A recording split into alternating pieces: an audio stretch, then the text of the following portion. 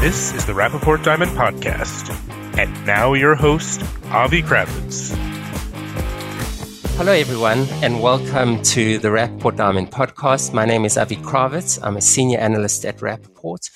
And our guest today is Anish Aggarwal, who is a partner at Gemdax. Gemdax is a diamond industry advisory firm that works with the trade on a range of services ranging from rough analysis, strategy, finance, research, and analytics, and the list goes on. Anish, we've been looking forward to having you on the podcast for some time. I'm so glad that we have the opportunity. So welcome to the podcast. It's great to see you. Thank you very much, Avi. Great to see you too. And I'm certainly very happy to be here. Perfect, because I think you bring a bit of a different angle to what we usually our typical guest that we have on the podcast, in that you're a service provider and you're in the industry, similar to Rapaport in a way. You're in the industry, but looking at it from the outside as well. And so I think maybe I gave a brief description of what Gemdax does, but maybe you can give us a bit of background about the company and a bit more detail on what your day-to-day activity looks like. No, sure. Thanks a lot, Avi. And believe it or not, my first experience in the diamond industry was back in 2000. And I was involved in a failed internet startup. So the bright idea between me and the partners at the time was to do an online trading platform. That may sound familiar to you, Avi. At Rapaport, we screwed it up, suffice to say, and neither had the competence nor familiarity to really make it work. But what we did in the meantime was we fell in love with the industry. So we set up a new business which focused on advisory services. And what we could see at that time, back in 2000, was it was around about the time when De Beers launched its supplier of choice strategy. Gareth Penny was at the helm of that strategy. And we could see very quickly that the industry was going to go through what you could describe as a rapid change, an overhaul, a disruption. And in many ways, we're still living that today, right? So, but we could see in 2000 that we were going to kickstart a whole range of changes. And we thought there would be an opportunity to help people in the diamond industry navigate that change and work closely with them. So I guess today we work in a couple of different areas. I think our core DNA is analytics, and that would in some ways be similar to you, Avi. And we work with mining companies on what you could call markets-facing work. What's the market doing at the moment? How might it evolve? How might you bring diamonds to market? What are the pros and cons? What are the demand side risks and opportunities for a given miner? And some of that is analytical. Most of that is analytical. Some of that's even marketing oriented. How do you as a miner connect further downstream? The second area of work we do is we work with, I guess you could call the investor community, people who are not in the industry, but want to get in some way or another. And we want to help them get into the industry in a successful way. So we've done some work with banks who've tried to buy assets in our sector and other parties. And the third area is, I guess, we work closely with what these days is referred to as the midstream. So people between the miners and the jewelers. I don't know when that term came in, but I'm going to continue using the term midstream. And we help them with their strategy, but also importantly with their key stakeholder relationships, and especially De Beers, which is still a major supplier to the market. Right. So there's a lot there, and we'll get to each of those points. But I'm quite interested because today we're seeing a lot more talk about strategy and navigating the various issues that are affecting the market. Be it sustainability, bank financing, or alternative financing, or whatever the case may be. But what were those issues back in 2000 that you foresaw that the industry needed at that time, or was going to affect the industry? And did those actually come to fruition? Yeah, I mean, what I love about that question is we can answer that retrospectively, right? Right. In retrospect, you always get to get everything right. But we thought the key thing back then were two or three things only. And we were very early in our journey in the diamond sector, and we didn't really know a great deal back then. And you could even argue that that's still the case today, but certainly we've got the experience behind us now. And there were two things that really struck us back in 2000. The one area was that we really, as an industry, needed to be more demand focused. So we needed consumers to engage with the product more, and we bought into the basic premise of supplier of choice, which was if consumers want diamonds more, the industry will be more successful. That seems like an obvious thing when you say it, but it wasn't what the industry was doing historically. What we saw was major miners adopting what you call supply side strategies in economics. So if the market was buoyant, they'd put more diamonds in the market, and if the market was more difficult, they'd withhold supply. Yeah. And that had been the primary thing the industry was doing. Generally, as a sector, we were really underspending on marketing compared to other luxury segments. So that's something that we could see back in 2000. The other thing was just that these were businesses, generally, especially in the midstream, that had not had that wave of, and I wouldn't call it necessarily professionalism because it gives the wrong word. These businesses were very professionally run, but I'd say there was quite a lot of informality in operation, right? Informality with the way these businesses operated. And we saw that was going to change just because there were going to be more rules and regulations. And indeed, with both of those things, we have seen that the industry has progressed a great deal. There's a lot more, for better or worse, formality along structures, whether that's financial structures or corporate structures. There's been a lot more engagement with the idea of consumer-driven marketing. So I think those were the issues we saw back in 2000, and to some extent, they're still relevant today. Yeah, I think absolutely, and I think there was some foresight involved there as well. That you managed to get into the industry at that time and recognize that, because that's exactly what happened. That certainly that more formal and more transparent structure of the midstream has come about. And was certainly evolving, I think, particularly after the 2008 crisis. But I mean, looking back at supply of choice, from what I remember, and was actually slightly before I came into the industry. So I sort of came in at the tail end of it. But supply of choice was trying to get manufacturers in the midstream to get involved in marketing diamonds to consumers, developing brands developing brands that the industry could use as a marketing tool to consumers, and that, of course, coincided with De Beers scaling down its generic marketing spend and going into branding itself. But it proved to be very difficult for the midstream. Why is that? Is that a case of, and we don't see too many midstream brands today that are active.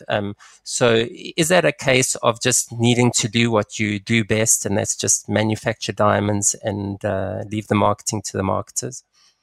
Oh, look, first of all, I'm definitely taking your compliment about foresight. There was definitely no luck involved in any of that. You should.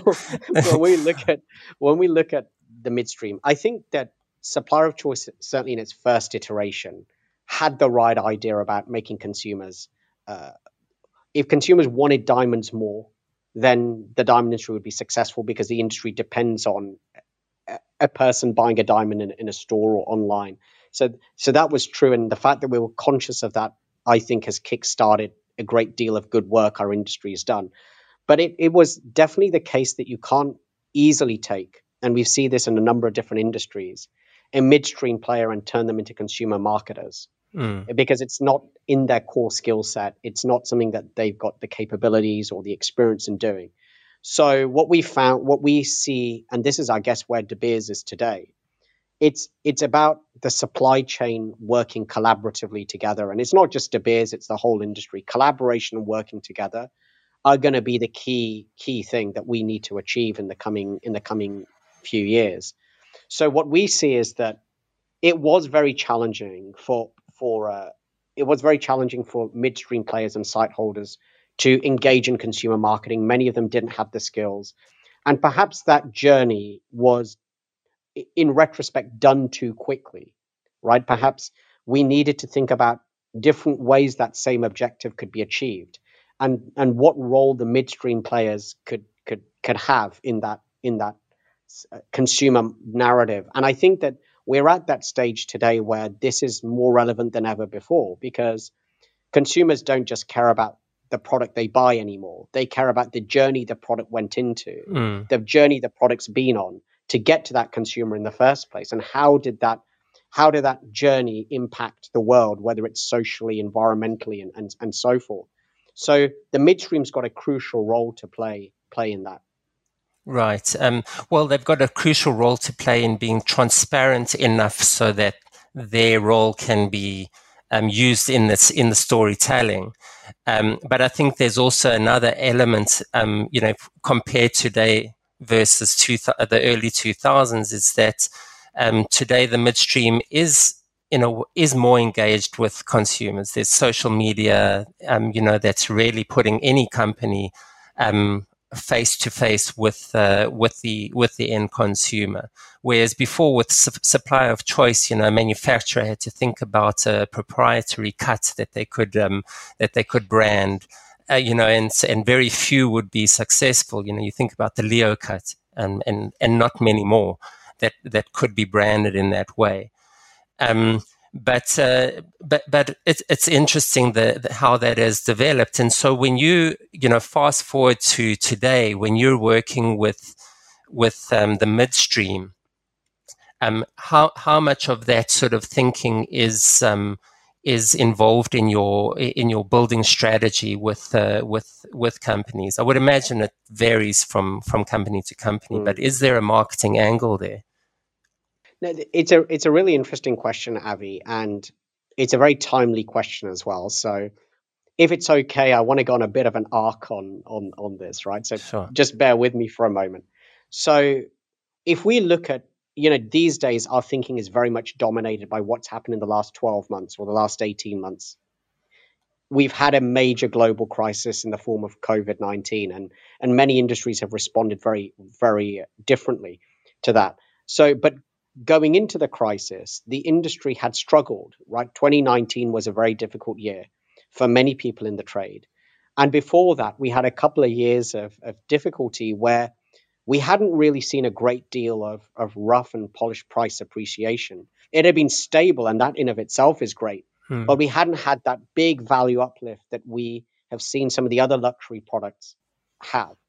And so when the wheels ground to a halt in kind of March, April last year, and the world sort of shut down, we wanted to get busy. And our premise was, can we help the diamond industry be in a better place post-COVID than it was pre-COVID? So we thought we'd have a bit of time on our hands, and while things were going slowly, we thought we could spend that time on strategizing this. And we did a number of things actually in this area. But one big area was the issue of sustainability, and in particular, the issue of carbon neutrality. And we'd seen great work being done by major miners. We'd seen good work being done by retailers, luxury retailers in particular, and not just in diamonds. And somehow we didn't want the midstream to be, for lack of a better phrase, a weak link in that supply chain, because there's no point doing good work at the top of the supply chain and then at the bottom of the supply chain, but the middle isn't robust. Yeah. And so we actually came up with an initiative, which was a collective initiative called Sustainably Brilliant. And Sustainably Brilliant was an initiative we did with our 9 site holder clients that are companies that are working and buying from De Beers. And we got round one table and we said, listen, guys, we think that sustainability and carbon neutrality is an important theme, and we as an industry can take more of a lead in that. And actually the response was great, and we brainstormed ways of doing it practically as well as in the more abstract way. And we got external consultants. We took learnings from other industries. De Beers themselves gave some valuable input into this.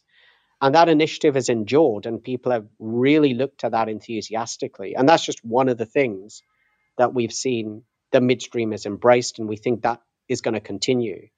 Yeah. Well, we've just put out a very extensive issue on social responsibility of our of Rapaport magazine, and I wrote one of the articles, and in speaking to different people along the supply chain, the one concern was that that there is that weak link within the manufacturing sector. When it comes to environmental awareness and carbon neutrality in particular. And so I would mention that the Sustainably Brilliant program as an example, but I do think that there's still a lot more work to do, because it's not an issue that the midstream has thought about extensively, pre-COVID. That the social responsibility discussion was always about people. And that's fine. That's important, of course. But then planet has crept into the conversation in a very meaningful way. So what is the ultimate goal? We always hear from the likes of De Beers and Signet about, Project 2030, that by then they'll be carbon neutral. What is the sort of timeline or goal in working with these 9 manufacturers? So I think that timeline's definitely going to be a part of it. And I'd be very surprised if our clients didn't get there to a carbon neutral position by 2030, and some will get there well before that. And that's very positive. Also, how you do it matters. Yeah. So you can be carbon neutral today if you buy a bunch of offsets and end up with a net carbon zero footprint. So the sustainability is key. And how do you bring into your business practices that are better for the environment, that do reduce a carbon footprint and actually do contribute positively? And I think although the midstream has this type of reputation for not being very conscious, actually the bigger challenge is that they are conscious, but it's done informally. Informally means that they do it in their personal capacity rather than in a company capacity. A lot of the midstream players that we deal with in India and many in Israel as well, historically, they're very charitable individuals. They work very closely with the communities and try to improve them and try to contribute positively, have a big positive social impact. Yeah. So it's about bringing those stories into the business and making those stories part of that supply chain narrative. That's a journey we're trying to do. The journey here has got to be not just, okay, diamonds have gone from A to B to C to D and so on. And in the middle, there was some cutting and polishing that happened to be carbon neutral. It's about telling a story that is a positive social story, so that when a consumer buys that diamond, they have a more holistic view as to what that diamond represents. It's quite important because when we look at how COVID has played out, a lot of the measures that COVID were put in place were about societal benefits. They're about, we're doing this lockdown to protect the vulnerable in society. And so it's a natural evolution that we now think of the planet more broadly and say, look, what we're doing now could have a big impact on society and economics and environmental concerns further down the line. And so that type of consumer will make different purchasing decisions. Getting that narrative right about the product is going to be key. Right. There is that that sense of doing it for the sake of doing it because it's the right thing to do. And it just struck me from my experience with many of the larger Indian site holders is that they are so charitable, and many of the owners of the companies are also very humble and modest, and so they don't like to flaunt their charity work, but today it's such an integral part of a company's messaging that they almost have to be a bit less modest in their, which is in a way against their nature. But what I wanted to ask is that, so the project is initiated and supported because everyone is on board, but to what extent is it being requested or demanded from those retailers who are buying diamonds from those manufacturers? Is there a demand side that's pulling companies to be more environmentally aware and socially aware in general? Sure. I mean, absolutely. And just before I go on to answer that question, totally echo your position about the modest nature and people not wanting to talk about the charitable work that they're doing. And in fact, that was and is the biggest stumbling block, that people almost feel it's not charity if you start talking about it, right? Or it's done for the wrong reasons. Yeah. So I think that is you've identified actually the biggest obstacle in an odd kind of way. So look, I mean, I think there isn't probably at this stage, truth be told, no explicit demand for this, right? But what we are seeing is that our clients in the midstream believe that if they have a diamond that is attached to a carbon story, about reducing carbon footprint, then those diamonds will become more marketable. So in fact, the commercial reason, because very often when you talk about, doing things for the sake of doing things, that tends not to work in the long run. That doesn't, people need to almost have a commercial reason for doing it.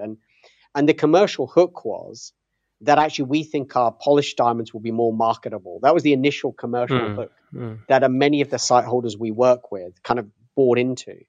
And I think a year down the line. That's a hook that you pitched to them. And it's a hook that they acknowledged themselves. Right. So very quickly, what has happened is within weeks, even I was going to say months, but weeks of starting this work, many of our clients engaged with their customers saying that they were going to do this work and that they were going to start the measurement of their carbon footprint. And they wanted their input in it. They didn't want to sell diamonds to them. They wanted to get their input in this and see where it landed. But of course, it made them more marketable as a supplier of diamonds too. And so we are seeing that is an advantage in embarking on this journey when selling polished. And we think that advantage will grow rather than recede over time. It's interesting because the bottom line of the article that I wrote was that, and this is something that I don't know if you would want to be quoted directly in the podcast. I'll keep him unnamed, but if you want to see his name, and I'll tell you, Anish, afterwards, you can read the article. But he stressed that it's economics and not ethics that are pushing the drive towards sustainability and general ESG strategy within the business community, and I think that is the case. So it's I think we will see more manufacturers because 9 manufacturers that you're working with is still a relatively small proportion of the bigger diamond cutting community, I would say. No, and we always thought it was great to start and to kind of build on that. I think it's absolutely the case that when we started this, we knew that 9 out of 80 odd site holders is whatever it is, 10 odd percent of the site holder community. But we thought actually if you start this, more will follow and more will jump in, and some will see this and say, actually, I was doing this already. Let me talk about it more. And other people will say, well, actually, that's an interesting thing to do. It's something we can jump on and build on and do our own thing on. So it's definitely going to be the midstream, which is just a lot more fragmented than the mining sector. Yeah. If they're very quick to adopt each other's innovations and very quick to adopt each other's behaviors if they see a commercial or an advantage or a business advantage in a holistic sense. And that's why the midstream's been so efficient and successful already, because they are so adaptable. Right. And I think we will see more of a pull through from the retail sector, that more retailers are going to be demanding these from their suppliers. Another topic that's kind of been it's been a hot topic besides COVID and sustainability is that of diversity. And certainly in the corporate world of the United States, we're seeing more women being brought on board, more people of color that are being co-opted onto boards of directors to bring a more diverse thinking, I think, more than anything to company strategy. And when I think of the midstream, and maybe less so of the mining sector, but certainly in the midstream, I'm not seeing too much diversity.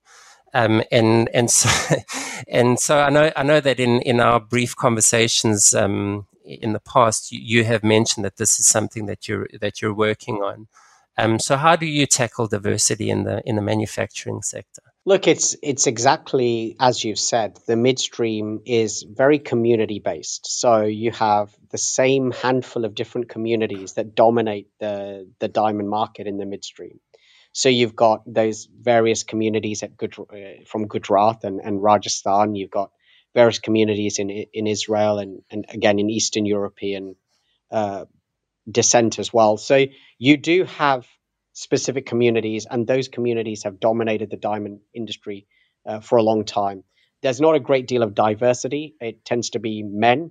It tends to be family businesses that have passed from one generation to another without influx of other people. And here's the thing: when you speak to an Indian family, quite often, what you find anecdotally is that the sons have ended up in the diamond business, but the daughters have ended up being lawyers or economists or doctors and highly skilled people. And you think, well, why have they not ended up in the business? What has happened there? And so what we looked at, and sorry, this is kind of a wider aside, but what we saw was that Gemdax as a business is very diverse. We've got a very high proportion of women in our team at a senior level right through. We've got different ethnicities, different religions, and what we thought was we as a business have benefited from diversity, right? We're a very small business. We don't want to say that we'd be representative, but we have definitely benefited greatly from diversity of people, diversity of backgrounds, which has led to diversity of thought, right? And what we did in the early part of last year, so I think in the first quarter 2020, was we did a roadshow in India. We talked about diamonds need women, right? And that was about the idea that we would bring more women into the diamond space. And we've seen, and we thought that it's just about harnessing the talent that's already there. We saw that for many people in Indian communities, having two incomes coming into a household was a difference between poverty and middle class. We saw that there was the opportunity of talented women in businesses to get more seniority. So, in fact, one of our clients now has a female promoter in that site holder group. So we saw various things here, and we built it beyond women as well. We looked at just diversity of opinion, diversity of community involvement. It's been very successful, and all we wanted to highlight there was that on average, if you've got more diversity in your team, you will be able to tackle a wider array of business challenges and be able to identify a wider array of opportunities, and that there was a commercial rationale for doing so. It's a journey. Many of these communities have reasons, cultural reasons, for being the way they are. But many of them have adopted diversity one way or another, even if it's about as simple as getting wider perspectives from their team. If it's about getting external consultants from other industries to come in and look at what they're doing, look at how they get more diversity of thought into that business decision-making process. So it's a very important thing, and we've seen some good progress being made. Now, to some extent, I guess the market has done extremely well, right, over the last 12 months. And so when you're doing well, you tend to, on the one hand, feel that the recipe you followed has worked well. Right. But on the other hand, you find, look, I'm making money now.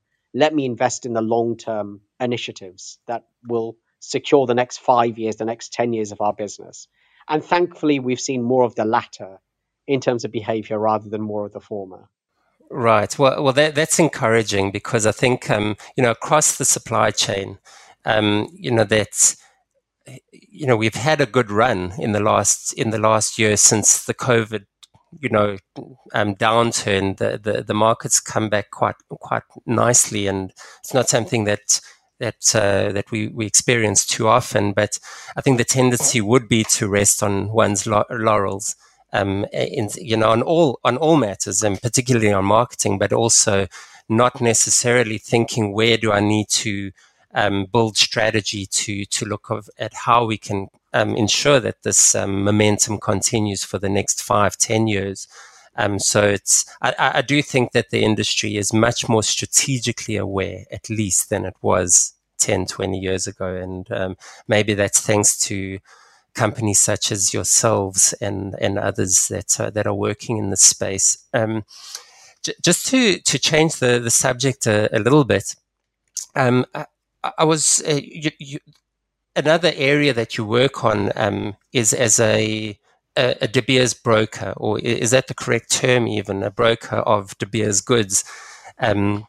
So, firstly, when did, if you don't mind commenting on this, when did Gemdax become a De Beers accredited broker? Sure. So we've been working in that function of being, let's call them De Beers brokers, because that's how they're commonly referred to on the market. So we've been doing this function since 2013, so a little over 8 years. Okay.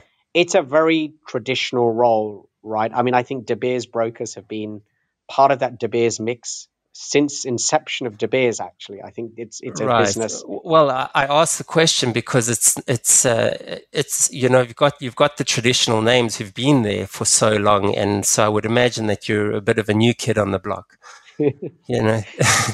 No, we are, and look, I mean, when we looked at this, we'd seen that De Beers brokers had been in the mix for a really long time. I mean, you'd say over a century.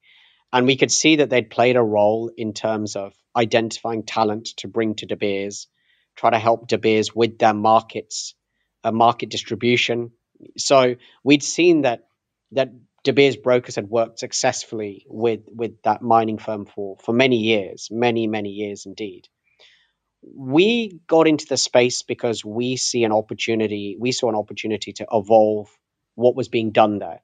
We thought what was being done was great, but we saw this phase of rapid change presented new opportunities. Now, it's interesting here because I've got a background in financial services, and in finance, you see brokers all the time, engaging on mergers and acquisition transactions, on banking, on insurance, and so forth.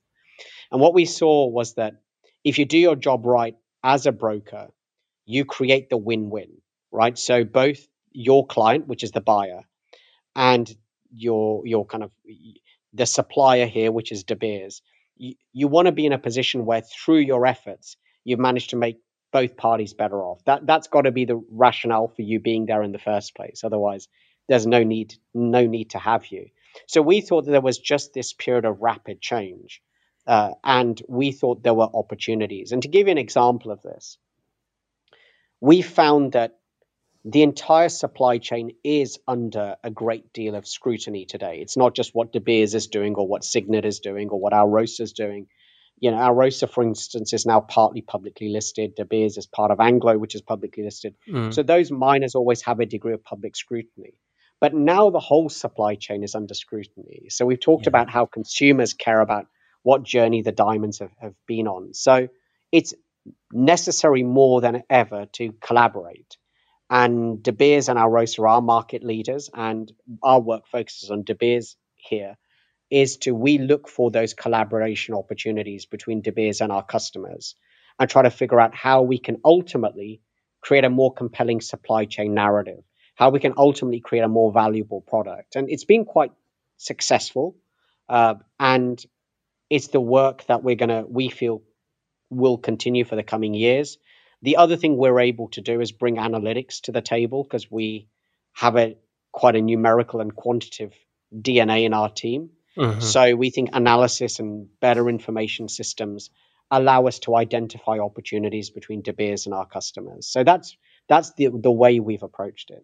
It's interesting because I think the role of the broker has changed over the years. I think during the days of supply of choice, there was, my impression was always that the role of the broker was to fill out the application process, which was long, long and tedious. And then I would wonder what's left after that, you know. But that's no longer relevant, and the application process, I think, has been simplified to some extent. But I guess what you're saying is that it ties into the strategic work that you mentioned earlier, that the role of the broker has evolved to really take on that role. And I mean, I'm wondering, you mentioned that De Beers gave its input on the carbon neutral program. To what extent is De Beers involved in helping with strategy building of its clients in partnership with yourselves? I think that I guess historically, if you look at De Beers 50 years ago, they were dominating the market very considerably, and very decisively, and they would, in some ways, whatever strategy they adopted, the rest of the industry followed. And I think that there's been and if you were then a customer of De Beers, it was a transactional or a relationship driven approach, but you wanted to buy diamonds from De Beers and then do whatever you wanted with them, manufacture them or trade them and make money out of that.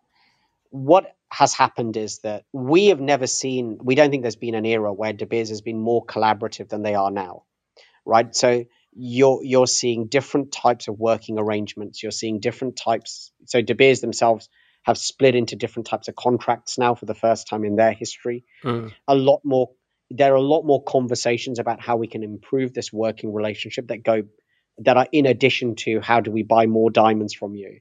And I think trying to figure out that collaborative roadmap and helping our clients execute that and having that conversation with De Beers, this is actually quite a time-consuming task. And we think that this is the role that we play. Now, we don't take it for granted that this role will exist forever, right? We don't sit here and think, okay, yep, that's another 100 years we're going to be able to clock in as GemDAGs. But what we do think is that the industry is going through so many challenges and so many changes in the coming decade that this function, this advisory function, this facilitator function, we believe can bring quite a lot of value to our clients. And that's where we're coming from on this. Okay, it's all very interesting. There is the dynamic in the market at the moment, and I keep trying to put those changes that you've alluded to in the context of today's market. And I have my own theories about why the rough market has been so strong, and what's influencing the positive momentum that we've seen across all sectors, from it's stemming from retail and through. But there's also a supply issue, I think, going on. I'm interested to hear your take on the market, and if you can, it might be a difficult task, but to put that strategic sort of discussion about sustainability and about diversity, whatever it may be, in that context of what's going on. Why is the rough market still so strong out there? Sure. Look, I think there's a lot going on there, Avi, and you've given me, I think, quite a few different questions there. Yeah, I apologize. You can ignore the sustainability and that stuff. Just let's focus on the rough market. Let's talk about the rough market. I think everybody will have an opinion on this. I think so. If we look at the rough and polished market, I think a lot of us were really surprised at the rapid recovery. Like, when I was looking at this in March, April last year, I thought we were in for a really bumpy ride. We were very pessimistic. But you could see by August that pessimism was misplaced and that the market was rebounding very quickly. And you can see that there are two main things at that time that had happened. And they were both relatively unprecedented things because we hadn't seen this type of environment. Well, one of them wasn't unprecedented. I'll come on to that in a moment.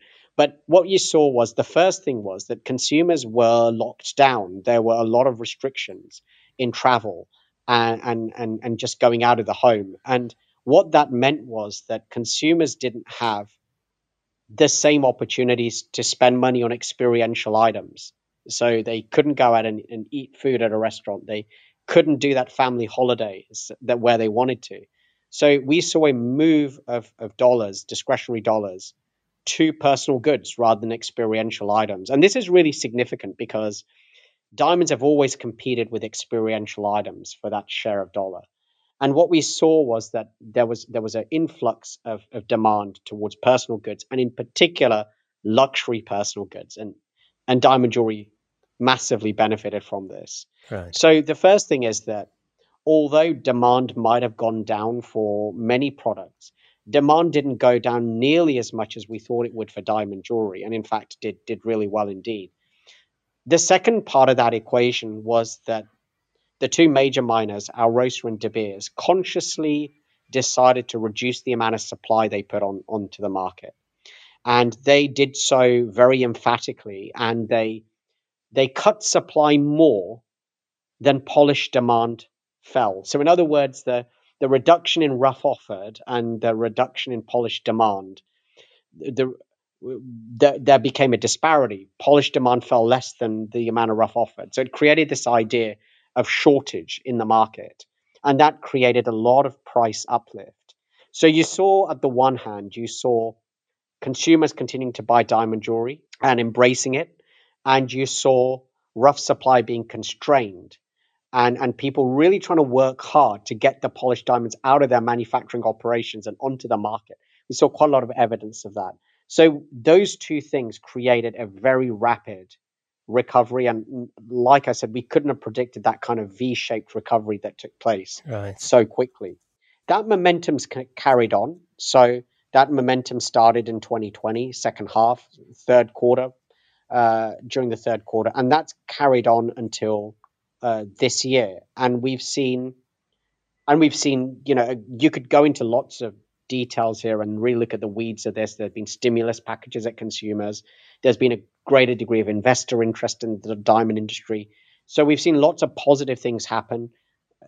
Alrosa and De Beers have moderated the amount of supply. They've been very measured in how much they offer the market compared to previous years. So this has been managed really well. The question is, well, what happens next? But we'll pause that. I think the idea about sustainability and diversity, and this is where I think to try and bring in the other part of the conversation, or the other part of the question, is what COVID has done is it's made those issues more relevant to the consumer of today. So we've seen more and more discussion over diversity in the workplace. We've seen more and more environmental consciousness or conscientiousness in consumer purchasing today than before COVID. And so these strategic threads may not be the reason why the diamond industry has suddenly bounced back. In fact, they certainly have not been. But the change in environment has changed the way companies operate and the way they think about the next 5 years. So consumers have changed in this time. We will buy different things for different reasons today than we would have 2 years ago. And that's, I think, the big change. So it's the work in the background, the work that has now become a mode of operation, which wouldn't have been there pre-COVID. Well, that makes a lot of sense, and I appreciate you bringing those two questions together in such a elegant way. Just on the supply side, it seems, as many have noted, that COVID gave the industry an opportunity to rebalance its inventory levels, I think, and bring supply and demand more in sync with each other.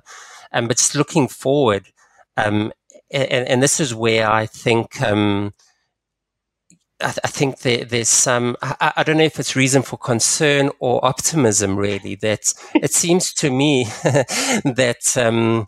that the supply outlook in terms of rough production is cautious. That there isn't going to be this massive influx of diamonds that are going to be coming to the market. And I wonder if De Beers and Alrosa foresaw this. I get the feeling that they are sending that message out to the industry at the moment. They're talking about the industry needs to be more efficient. That wasn't a message that we heard so prevalently in the past. And to me, it seems that it's because there's growing demand and a lower supply than we used to, and we've got to get used to those to that dynamic. So look, it's very interesting. I think that some of the reduction of supply has been driven by circumstance. So just that there has been mining disruptions in various areas due to COVID restrictions and COVID cases, or due to bad weather, or whatever you have. You've had a kind of a mix of things that have meant that there's just been less mining output. Yeah. And I think that's been a part, and some of it's just about trying to manage supply onto the market so that so this is a reversion to some of those supply side things we talked about before. So managing the supply that it meets demand more accurately. Where I'd probably differ in opinion is that I believe the midstream is incredibly efficient. They're very good at what they do. They get diamonds from the rough to polished stage very quickly, and they do it not by adding a great deal of cost to the supply chain. So, if you look at traditional measures of efficiency, they've actually done really well. And we've often pushed back when people have said the midstream isn't efficient. And our friends in the midstream say, yep, to me or my colleagues to say, yep, the evidence is we don't make any money. Now, that didn't hold true in 2020, but the lack of profitability in the midstream, which has been talked about a great deal, is an outcome of the efficiency. And many companies have had to leverage historically quite a great deal to get the kind of return on equity that they wanted. So the midstream's been efficient. The challenge for the midstream is twofold, though. One is, how do they contribute to the more compelling supply chain? And that's where the work on sustainability, diversity, and social good really matters. As a midstream, it's not enough anymore to be efficient. You've got to do more than that. You've got to add value to the narrative. And the second thing is that we expect the midstream to change a great deal in the next decade, right? Like, we've seen discussions about automation. We've seen discussions about different processes and trackability and all of that stuff. So the midstream will evolve. And I think these are important topics. But I feel that to go back to your original point, the lack of rough supply coming onto the market is probably a good thing. It means the momentum can continue. We can continue having a solid post-COVID season, and it gives us some breathing space. The worry would be if too much rough got put on the market all at once, and that then took it out of sync with polished demand. Well, it certainly seems that the miners are selling whatever they produce at the moment. Even more than that they don't have enough but that's a separate discussion. I do love what you say about adding value to the narrative, because it's really such a insightful way to look at the role of manufacturers and how they're approaching the market today, or any company really, because the added value in the supply chain is obvious. And many companies feel that that's enough, but it's I think the big takeaway from our discussion is that it's not enough. It's really, you've got to add value to the narrative, and it's in how you approach the market and how you're looking forward to making a contribution to society, to environmental cleanup, and various other issues that brings that added value, and that's going to play more of a prevalent role in the future, I think. So I think it's a great thought to end off with after our discussion. And thank you so much for your time and your insights, Anish. It's a great pleasure as always.